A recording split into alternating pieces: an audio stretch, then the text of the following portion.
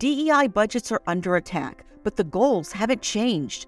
Whether you're looking to increase your DEI knowledge, expand your market reach, or gain a competitive advantage in business, we have the solution.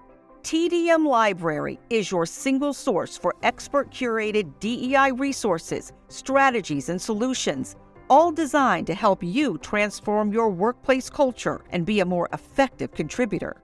For $9.99 per month, you get access to our searchable subscription-based digital library. There, you'll find articles, practical how-to guidebooks, podcasts, award-winning microvideos, and more than 700 Q&As, designed to help DEI practitioners, thought leaders, and executives create a more inclusive workplace. Whether you prefer to listen, watch, or read, we have the resources for you.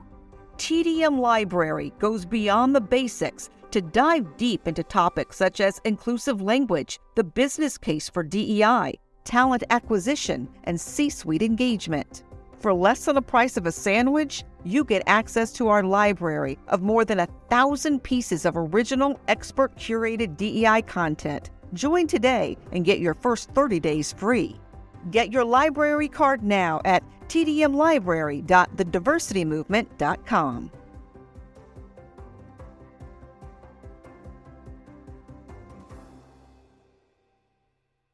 You can't stop me, nothing's gonna stand in my way. Nothing. I'm gonna fly higher. I'm gonna fly higher.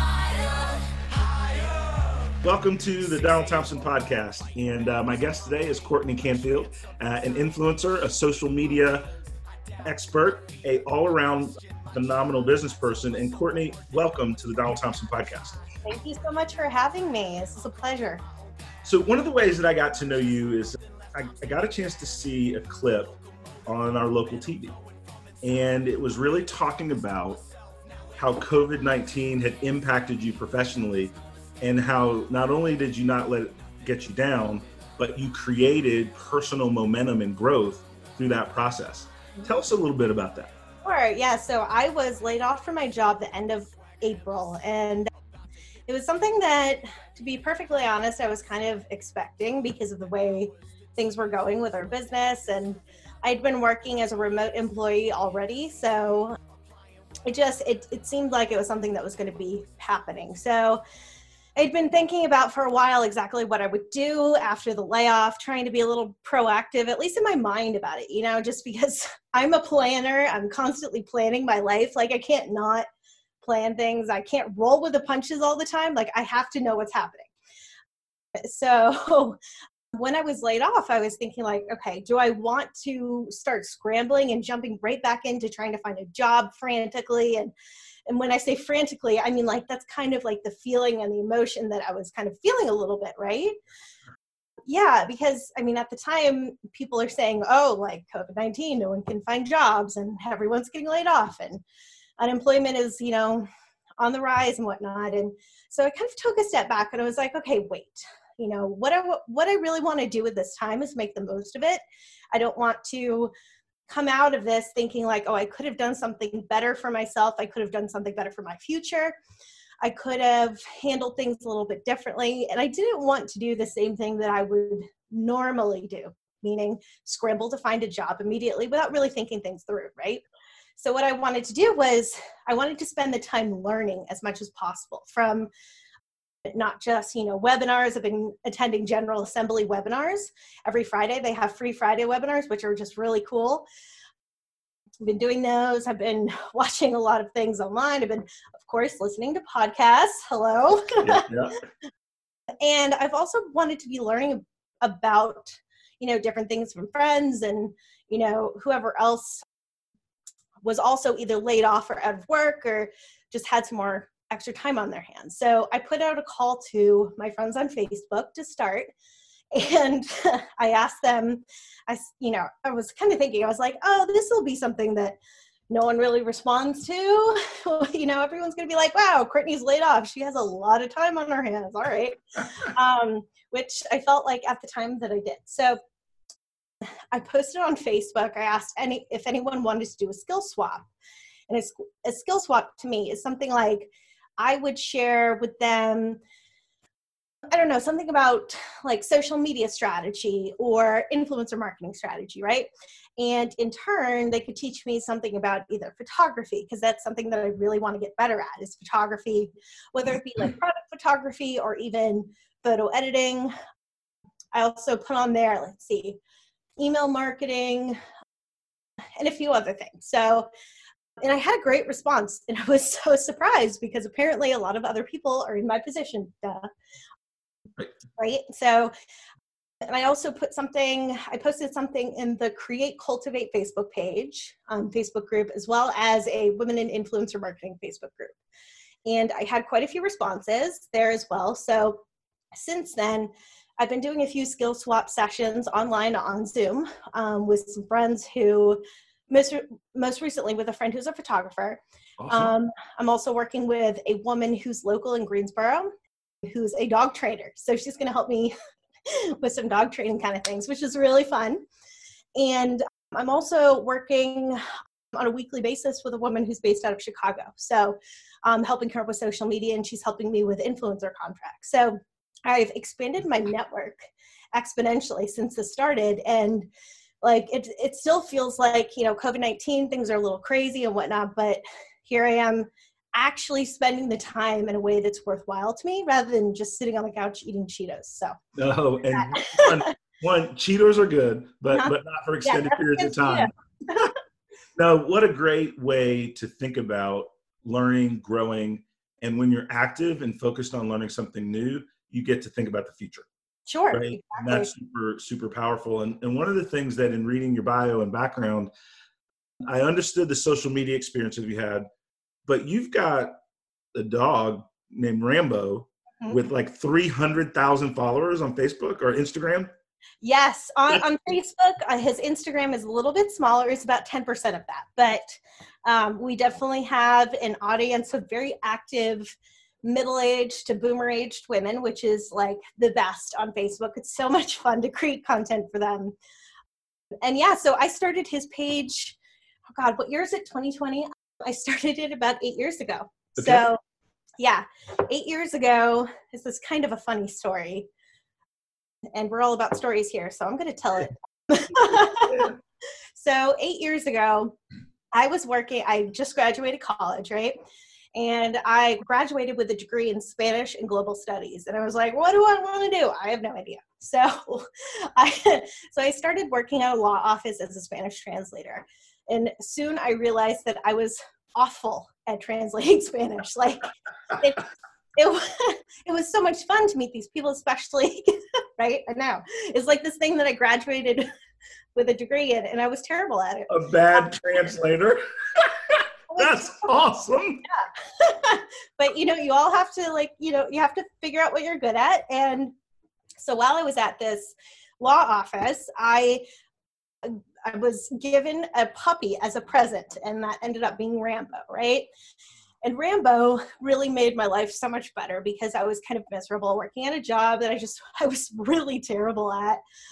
Thank God I was terrible at it. So I started posting to his social media. And I realized that I was actually pretty good at social media. So I started doing some consulting work on the side while also working at the law office. Got it. It's actually when I first met our mutual contact, Lisa Melvin. Yep. I had posted on LinkedIn and asked at the time, like, if anyone needed some help with social media for free. And she was like, I don't want you to do it for free. I want to pay you. So that was taking off. My dog's channels were taking off, which at that point, I actually got my first real job in social media. So I like to say that I owe it all to my dog, Rambo, for helping me get my first real job in social media, helping me get my real, big break or whatever. And kind of just grew from there. So that is an awesome story. One of the things I wanted to ask you. Mm-hmm. A lot of people think about influencer marketing and they think about the big names, right? You think about Beyonce or the Kardashians, or you think about an NBA player, Chris Paul or LeBron James. But there's so much marketing that's done from micro influencers. Mm-hmm. Can you describe the thought process of really looking at business from a more targeted more engaging persona of a micro influencer, and share with our audience what that can mean for brands and businesses. Sure. Yeah. So micro influencers are hugely powerful. I'd like to say they're actually more powerful than the celebrity sized influencers, right? And that's because micro influencers have a more engaged network to begin with, more authentic followers. Typically, they have less fake followers, which is really key, if you really want to be reaching actual real audiences. A lot of them have very niche specialties, right? Like, for example, myself as a pet influencer, I recently came across an influencer who was a micro influencer who specializes in vegan dishes on the road or something like that. It was so cool. And I mean, think about the kind of people who are following this person. If a brand engages them, they're going to have truly engaged followers checking out this brand, learning more about it through the influencer. And it's just a more authentic way to engage people online through these micro storytellers. No, that is very, very powerful. When you think about the advent of social media, the different platforms, how would you educate somebody on the right platform for their business? How many times people ask me this question? And it's, it really depends, because it's not a question that's typically easy to answer. What I usually say is that you have to figure out who your audience is, who your consumer is, who your target customer is, and figure out where they are online. And you'd be surprised. Like, a lot of people are like, oh, well, my brand targets middle-aged women or whatever it is. It doesn't really matter. That's something that is, maybe they're not as socially inclined, but you still have to consider platforms like TikTok because they're on there, surprisingly enough. So you have to understand who your target customer is and then kind of go from there. But typically you want to be on all the big social channels. You don't really want to not have a presence on any of them, because that will disappoint a customer if they go to look for you on Twitter or Facebook and they find you don't either have a presence there or you just aren't engaged online there. So how do you stay current on all the different platforms? Right? How do you stay current with the tips and tricks and so that you can be good at it? Like, what are some of the things you do, read, listen to stay progressing in that social media landscape? Sure. Well, you see this thumb here? I scroll a lot. I've had to learn how to massage my thumb daily because of how much I scroll. And that sounds like, I'm constantly just on social media, but truly you want to be constantly observing what influencers are doing, what your friends are doing, how brands are using Instagram Live, how influencers are adapting to new platform updates on TikTok. I am the kind of person who is, I wouldn't say obsessed with, but really enjoys being the first to know something, like a platform update. So in addition to constantly scrolling and having to massage my thumb, I keep up with a Feedly account. So I have a bunch of sources in my Feedly account. It's like an RSS feed essentially. And I just go through those every single day. I have keywords set up for influencer marketing, social media strategy. So I just try to stay current that way and reading, whatever breaking news comes out. But like I said, the scrolling is a huge, huge part of that. Yeah, no, that's powerful. And I appreciate that. And it's really like stay engaged in the platform so that you kind of naturally pick up what's new. Absolutely. Right. And I think that's just a phenomenal point. There's no magic, pill, no magic book to read, right? It's changing that fast, right? So you got to be a participant. Totally. Right? In order to stay expert status. When you think about brands that you admire, talk to me about a couple of brands when you think about how they do their marketing, how they look at their social, how they engage with their communities. What are some of the brands that you admire? Oh, that's a really hard question because it changes. It seems to change daily. Like, there will be a brand that I see on Instagram that's using Instagram in a really innovative way. And I'll be like, wow, that's really exceptional. I need to follow this brand. I used to get Stitch Fix. I don't know if you guys know what's, So it ended up being. I don't. My wife does. I was nodding. I was like, oh. I think they have Stitch Fix for men, though. They probably do. They probably do.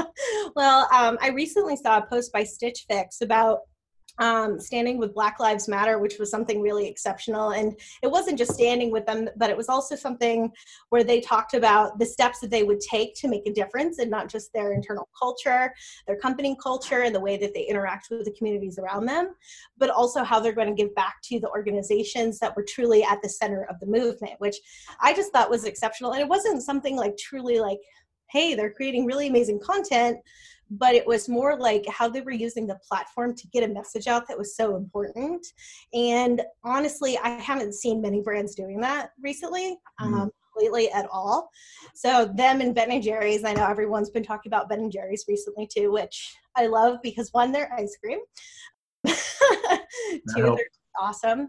But I think that right now, authenticity is the name of the game. So any brand that's conducting themselves in a way that speaks to that is the brand that I want to follow right now. It's not so much the brand that is creating really cool stop motion videos or cinemagraphs for Instagram and, you know, doing dances on TikTok, though I would tell you that probably my favorite brand to follow on TikTok is the Washington Post. They have this one guy who is their social media guy, and he's been posting everything from home, and he's just, I don't know if it's because I'm an elder millennial, so to speak, but I think it's just everything they've been doing is just really funny.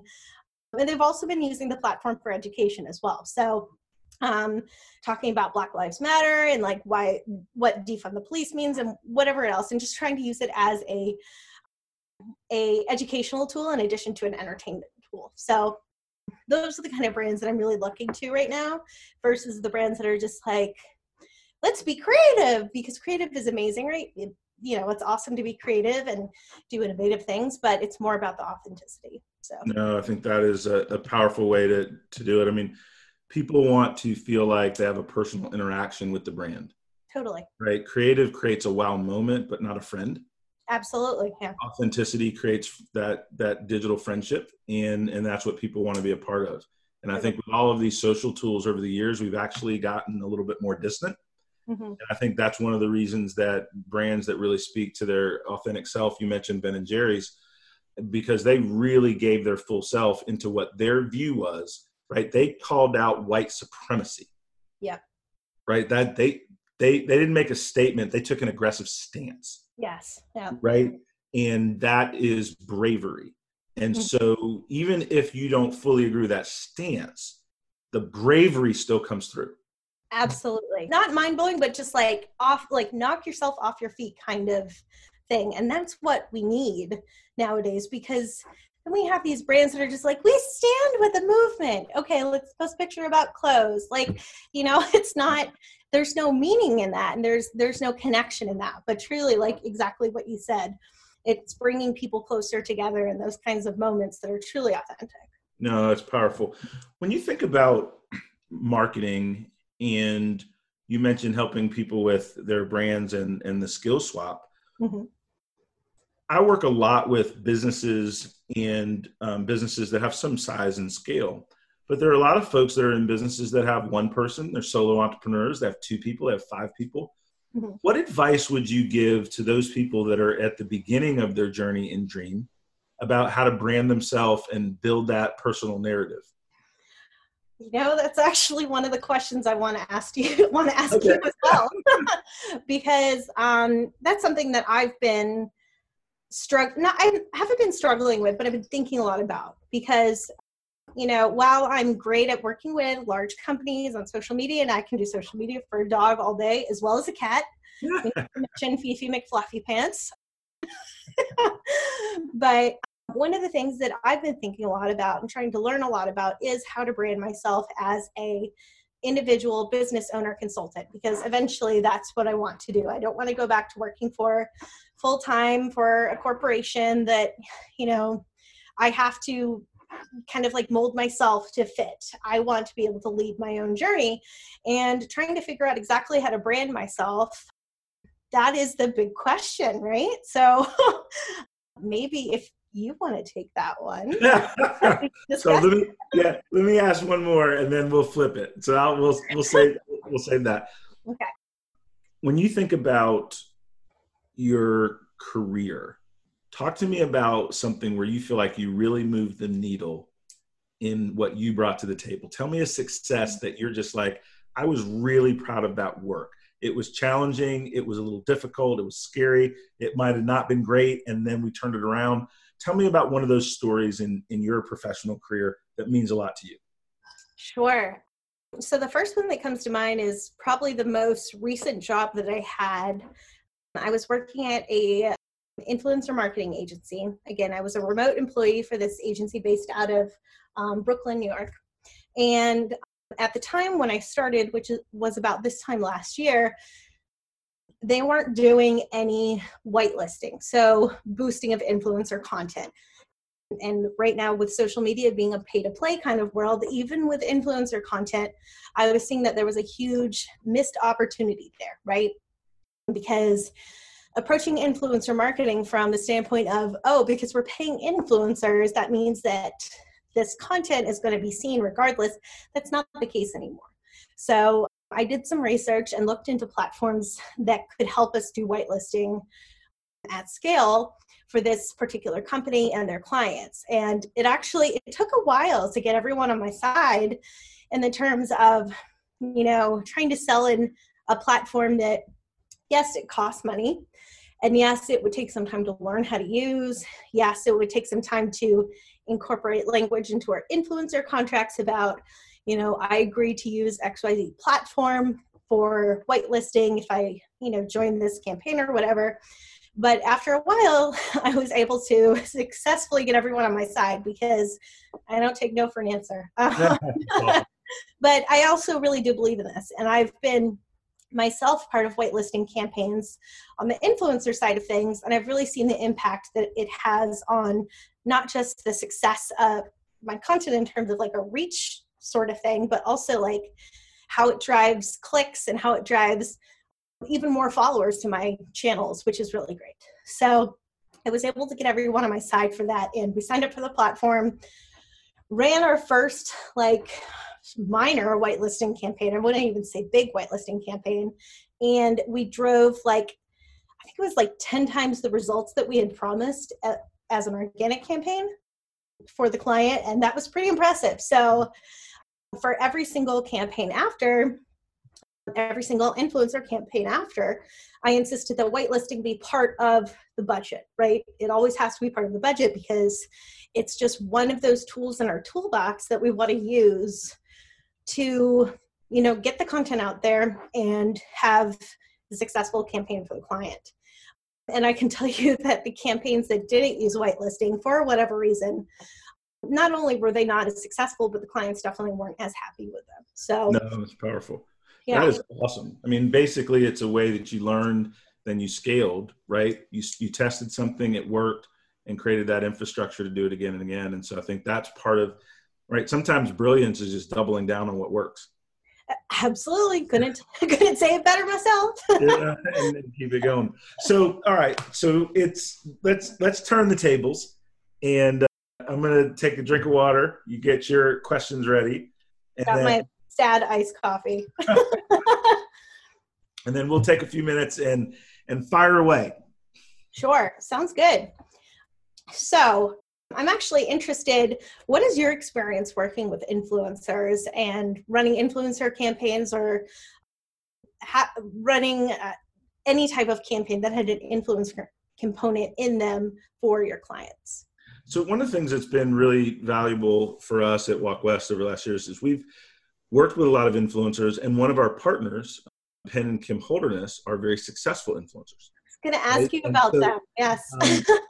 we have a different advantage over most in that we have some of that built into the DNA.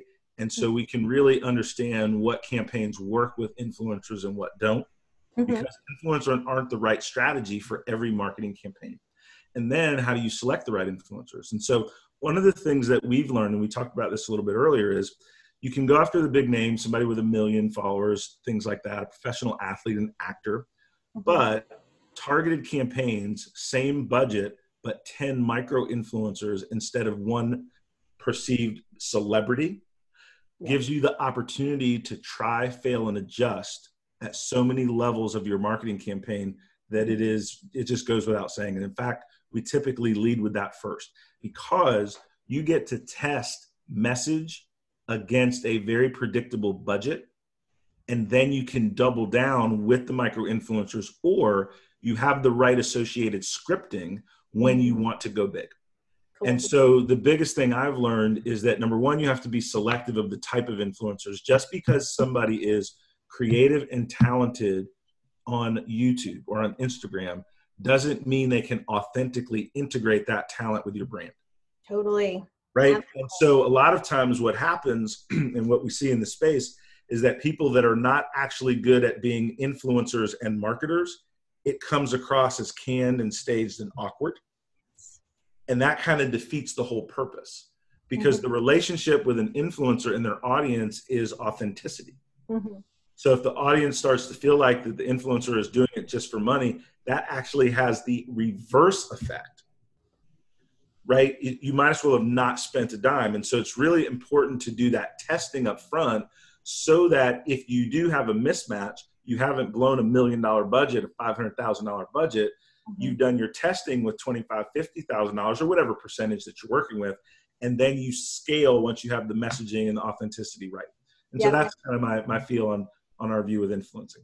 I love it. It's so progressive too, because a lot of people will see influencers as just a way to spit out a message, a canned message. And that just drives me bonkers. It doesn't work. And it's actually, maybe we'll create a blog, right? The lazy marketer, right? The lazy marketer wastes your money. Right? And it's really a cop out a little bit not to do your testing first, not to understand that right fit with style and message and optics, and then scale from there. So no, it's a great question. Absolutely. All right. So I do want to switch gears a little bit, because I was totally not stalking your website the other day, but I was. And I noticed that you do a lot of speaking engagements. And as someone who has had stage fright her entire life, and who is also pretty much an introvert, not saying that makes me antisocial, but definitely like my me time, right? And also, not getting up in front of a crowd.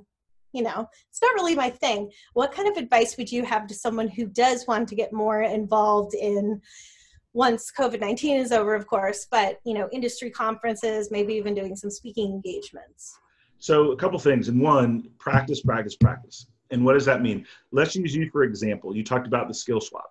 So now when you do that with a person, tell them to invite 3 friends and do it at the Zoom. And then you get used to being on stage in a small enough group that you can control, but a large enough group that you want to do really well, and you're still going to have a few butterflies, right? Because there's 4 or 5 people on the Zoom. And so you practice, number one. The second thing that you think about, and I still think about this, even though I'm more comfortable as the years go on, is I'm really just trying to help.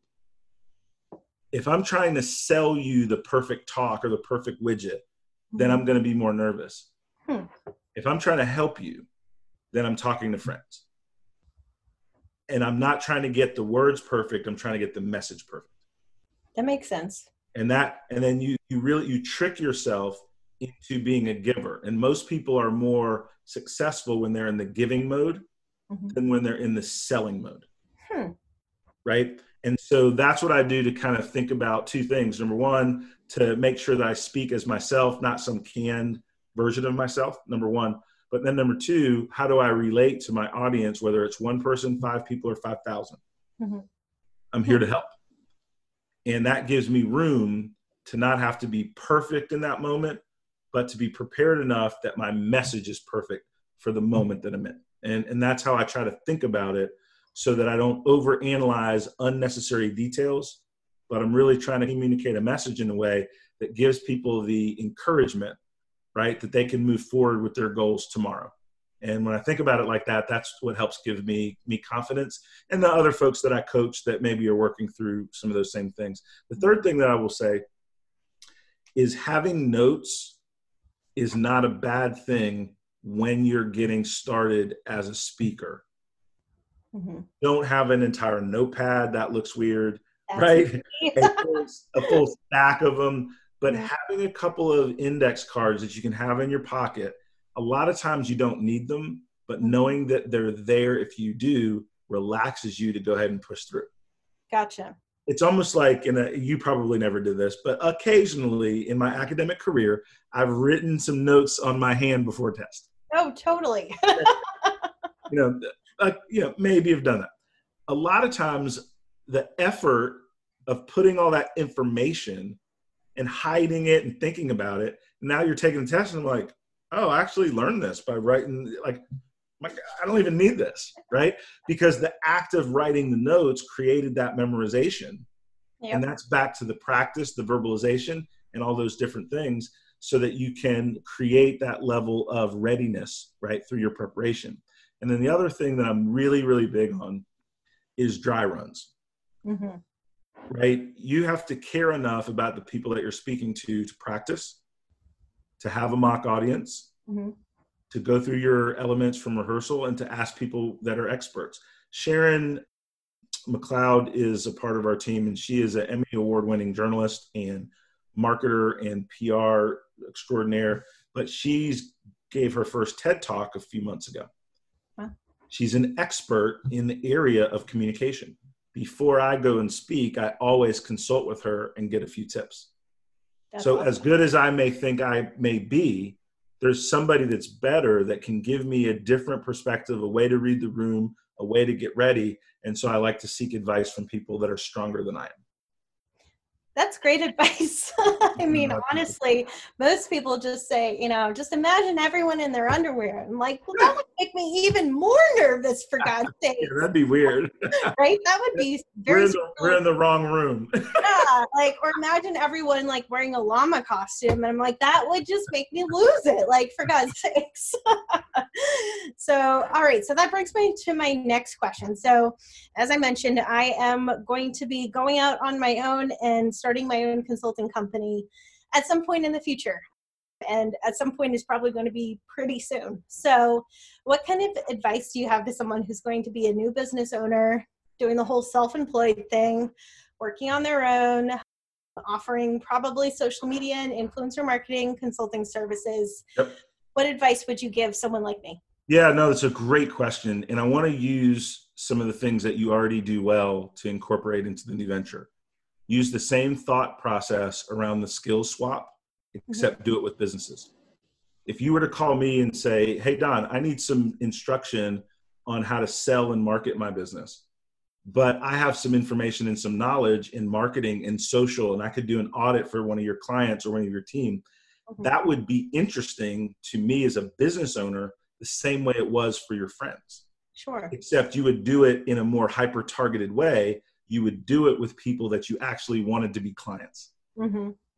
Right? So you do a little research, different things, and that thought process is actually pretty unique.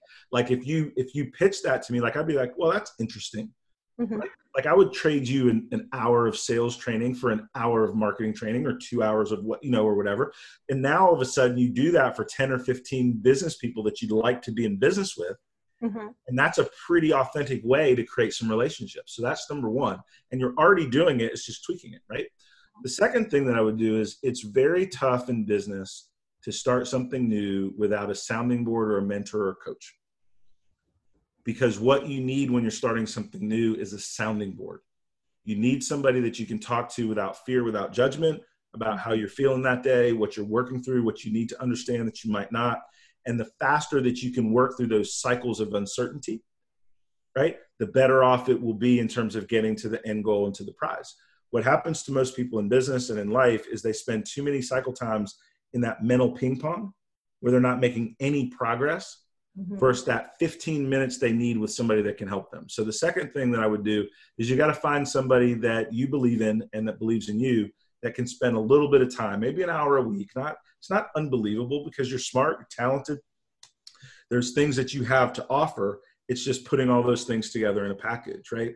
The third thing I would say is writing down your goals and reading them every day, right? And there's a difference. There's two things, right? There's goals and then there's motive, right? Motivation is the thing that you want so much that you push through the pain.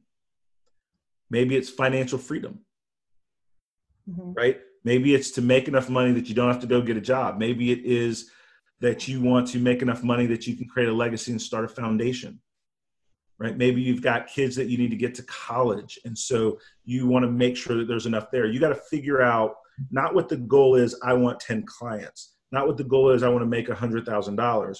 What is the goal that creates emotive motivation? Because that's what you will need when you want to quit. Yep. Right. And it's very, very important, the things you have in place for when you want to quit. Mm-hmm. Right.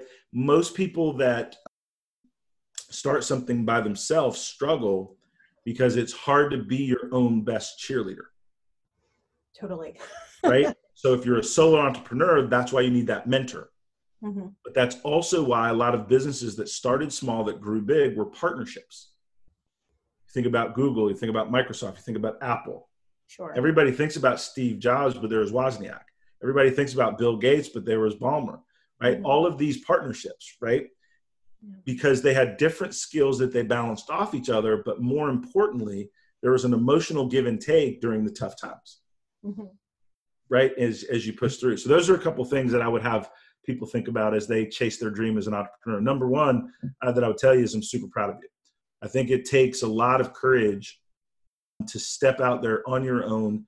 I'm good enough. What was that thing on Saturday Night Live? I'm good enough. I'm smart enough, and doggone it, people like me. I forget, was it Stuart Smalley or something? I don't know what it was, but I remember it. But like, I know that sounds super like cheesy, but like, I think like that, right? Like if I'm good enough. I have enough skill to be valuable, right? Mm-hmm. I'm smart enough. I'm not the smartest person, but I'm smart enough, right? And you know what? I'm going to find some people that like what I have to offer.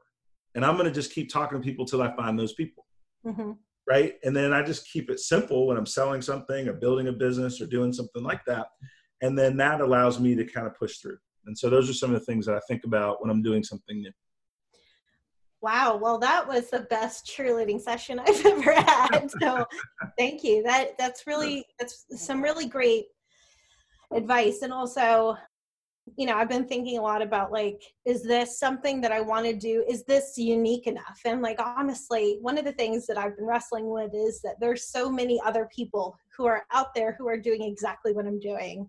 And I know this because I've been doing research and, these websites have been tracking my, every move. And now I'm seeing these ads in my feed for, small business social media consultant. And I'm like, dang it. But I do know that this thing isn't the first thing, the first time anyone has thought about, doing small business social media consulting, right? So It doesn't have to be unique, but it does have to be good enough. And I think that that's a really powerful message. So thank you for sharing that. I'm going to have to put one of those quotes up on my wall here. That's cool. Awesome. So let's see. One of the things that I have experienced in my career, and this might be like a weird kind of question, but one of the reasons why I'm going out on my own is because I do have this entrepreneurial type spirit. And I know that I'm not the only one, right? But every single one of the companies that I've ever worked for seems to have kind of let me down in a sense, like has either tried to put me into a box or, not really leaned in or let me lean into that to truly make a difference in the company. So for someone who's like me, I do have quite a few friends who are like me. Someone who's like me, what would you say to them or say to the companies that they're working for, that how can they make the most of that kind of spirit without having to go off on their own if they don't have the means to do so? Yeah, that's a great question. So one of the things that people do is they pick a job based on the title of the job and the type of work that is being described Mm-hmm. versus the manager. Right? The most important thing in any company is who you're going to be working with on a day-to-day basis. Mm-hmm. Right? You could be in love with the Red Hat brand or the Google brand or the Walk West brand, Mm-hmm. right? And that's fine. And everybody thinks they have an amazing company. But that core group of people that you're working with every day is who you're really pushing through with. And you've got to make sure that that person or persons is really supportive of you and that you align, Mm-hmm. right? That alignment is there. And so that's really, really important. And then the other thing people do is they stay in the wrong job too long, right? There's people that have a love affair with what we're doing at Walk West, and there's some people that just don't, right? That doesn't make either bad. That just means that the fit and the alignment with purpose and with passion and with the perspective you view the business is so important. And you've got to really work until you find that right fit versus kind of staying still in that average situation because you're afraid to move, right? And that's what catches, I think, a lot of people. And so a lot of times it's not necessarily that everybody should be self-employed, but some people might need a change of scenery in their workplace, right? And they need to use the situation they're in to build enough skills so that they have the skill power to move, right? A lot of people are miserable because they feel stuck, right? That's not your boss's fault. That's not the company's fault. You got to raise your skill and your performance enough that you have the power to move, right? And you can control your personal development, your personal value, your work ethic, things that you learn, things that you've read, courses you go to on the weekend. And everybody has the ability to do two things. And what you'll find is a couple of things will happen. One of the things that occurs is that you think people are not treating you right. They don't appreciate your brilliance and all of that stuff, right? And I get it. People accuse me of that all the time. And then somebody steps their game up, right? They're getting trained. And it's amazing how high performers are treated better. Sometimes you're not as good as you think is the problem. That's funny, but you know what? I think back to people that I've worked with who have had those kind of complaints, and I hate to say it, but I think you're right. Right? I mean, it's a sense of humbleness. That's right. I mean, it's tough, right? Like, and the thing with me and the companies that I've led and grown, and is that, I'm a pretty straight shooter in terms of the way that I communicate, and I try to do it with more grace than I did as I was maturing as a leader. But nonetheless, I'm pretty open for feedback, and I share feedback. I was on stage and there's maybe 700 people, 1,000 people in the crowd. And I was on a panel and we got some questions. And one of the questions was, how do I get my management to listen to me? Right? I push forward ideas and they just won't listen. And I was like, well, maybe the ideas aren't good. Right. And I said that out loud in front of 700 people, and people were like, oh my God, that was so big. Because everybody's point of view is that I'm not being listened to because management doesn't want to hear my idea. If somebody's sharing an idea with me as a CEO that can make me millions of dollars, I'm going to listen to it. Right? Your idea is not good just because you thought of it in the shower. It's not good because you wrote it down in your magical idea notebook. That doesn't make it valuable, right? If your idea is valuable to the business, it typically can get an audience, right, to sell your idea. Most people think their idea is good based on the merit of it being their idea. And then they get offended when their idea is not accepted. Most people sell their ideas to other people the way they view the idea. When selling anything, an idea, a product, has to be sold based on the needs of the person you're talking to. And so a lot of times there's a disconnect between your idea, how you feel about your job, and how you're communicating what you want to people who view the business and your talent differently. Now, that doesn't mean some people aren't actually in a bad situation, and I think they should move or change that. But my point is, most things are a two-way street. And so what I try to coach and teach people is how to look at things from the leadership's point of view and sell them ideas in a way that moves the needle for the leadership, and that not change the idea. Sell the idea in a way.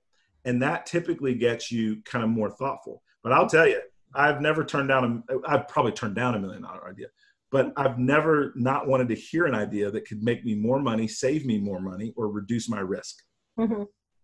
Sure. Make me money, save me money, or reduce my risk. I want to hear about that.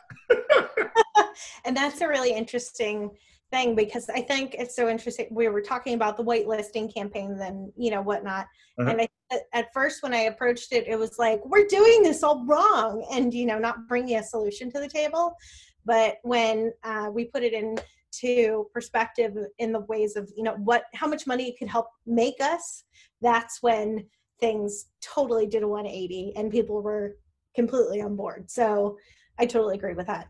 Yeah, no problem. Awesome. So, okay, I'm glad we can get to this question. So what kind of personal branding tips and tricks do you have for someone who needs to get better at personal branding? I'm great at personal branding for my dog, right? Like, oh my God, like talk to me about personal branding for a fluffy little dog and I can tell you how to do it all day. But when it comes to the human behind the dog, meaning me, what kind of tips would you have in terms of, personal branding on LinkedIn maybe, or even on my website, or what things would really get people to notice me and my value as I try to go out on this career path that I'm trying to? Yeah, that's phenomenal. So a couple things, right? One, your personal brand voice and story, I can't really create in a question, right? Like we'd have to know each other a little bit deeper and talk a little bit more. But a couple of things that people can do immediately to move down that path is talk about things you've done for others that have worked, and how that can apply for a broad group on LinkedIn. Tell people what you've learned. Tell people what you have learned and applied and the results that they got. Sure. Right? So that's number one. The second thing is talk about mistakes that you've made. Because as you're building a brand, what you're trying to build is authenticity. So if I read a post and somebody says, hey, listen, I just want to share some mistakes I made, hope somebody learns from it. I trust that person. So now I'm building authenticity, right? The other thing is now you're building yourself as an educator when you're telling something, when you're teaching something somebody doesn't know, and then cheer for people, right? Talk about things that you see where brands have done something well and applaud them. Post that you see where somebody has written something that's been very valuable and you share it and build it up. So now you're sharing and you're a cheerleader for others. That makes you authentic. You're teaching people something, that's authentic.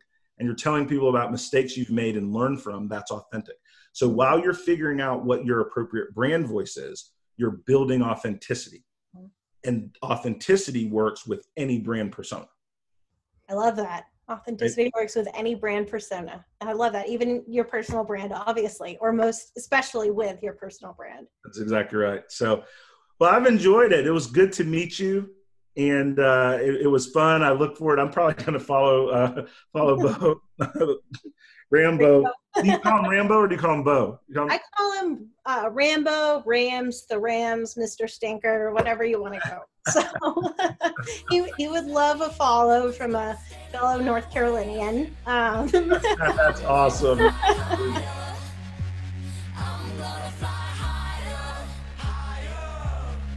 This podcast is edited and produced by Earfluence. If you're looking for more information on how full-service podcast production can amplify your voice, build your community, visit earfluence.com. Thank you for listening, and we'll see you soon on the Donald Thompson Podcast.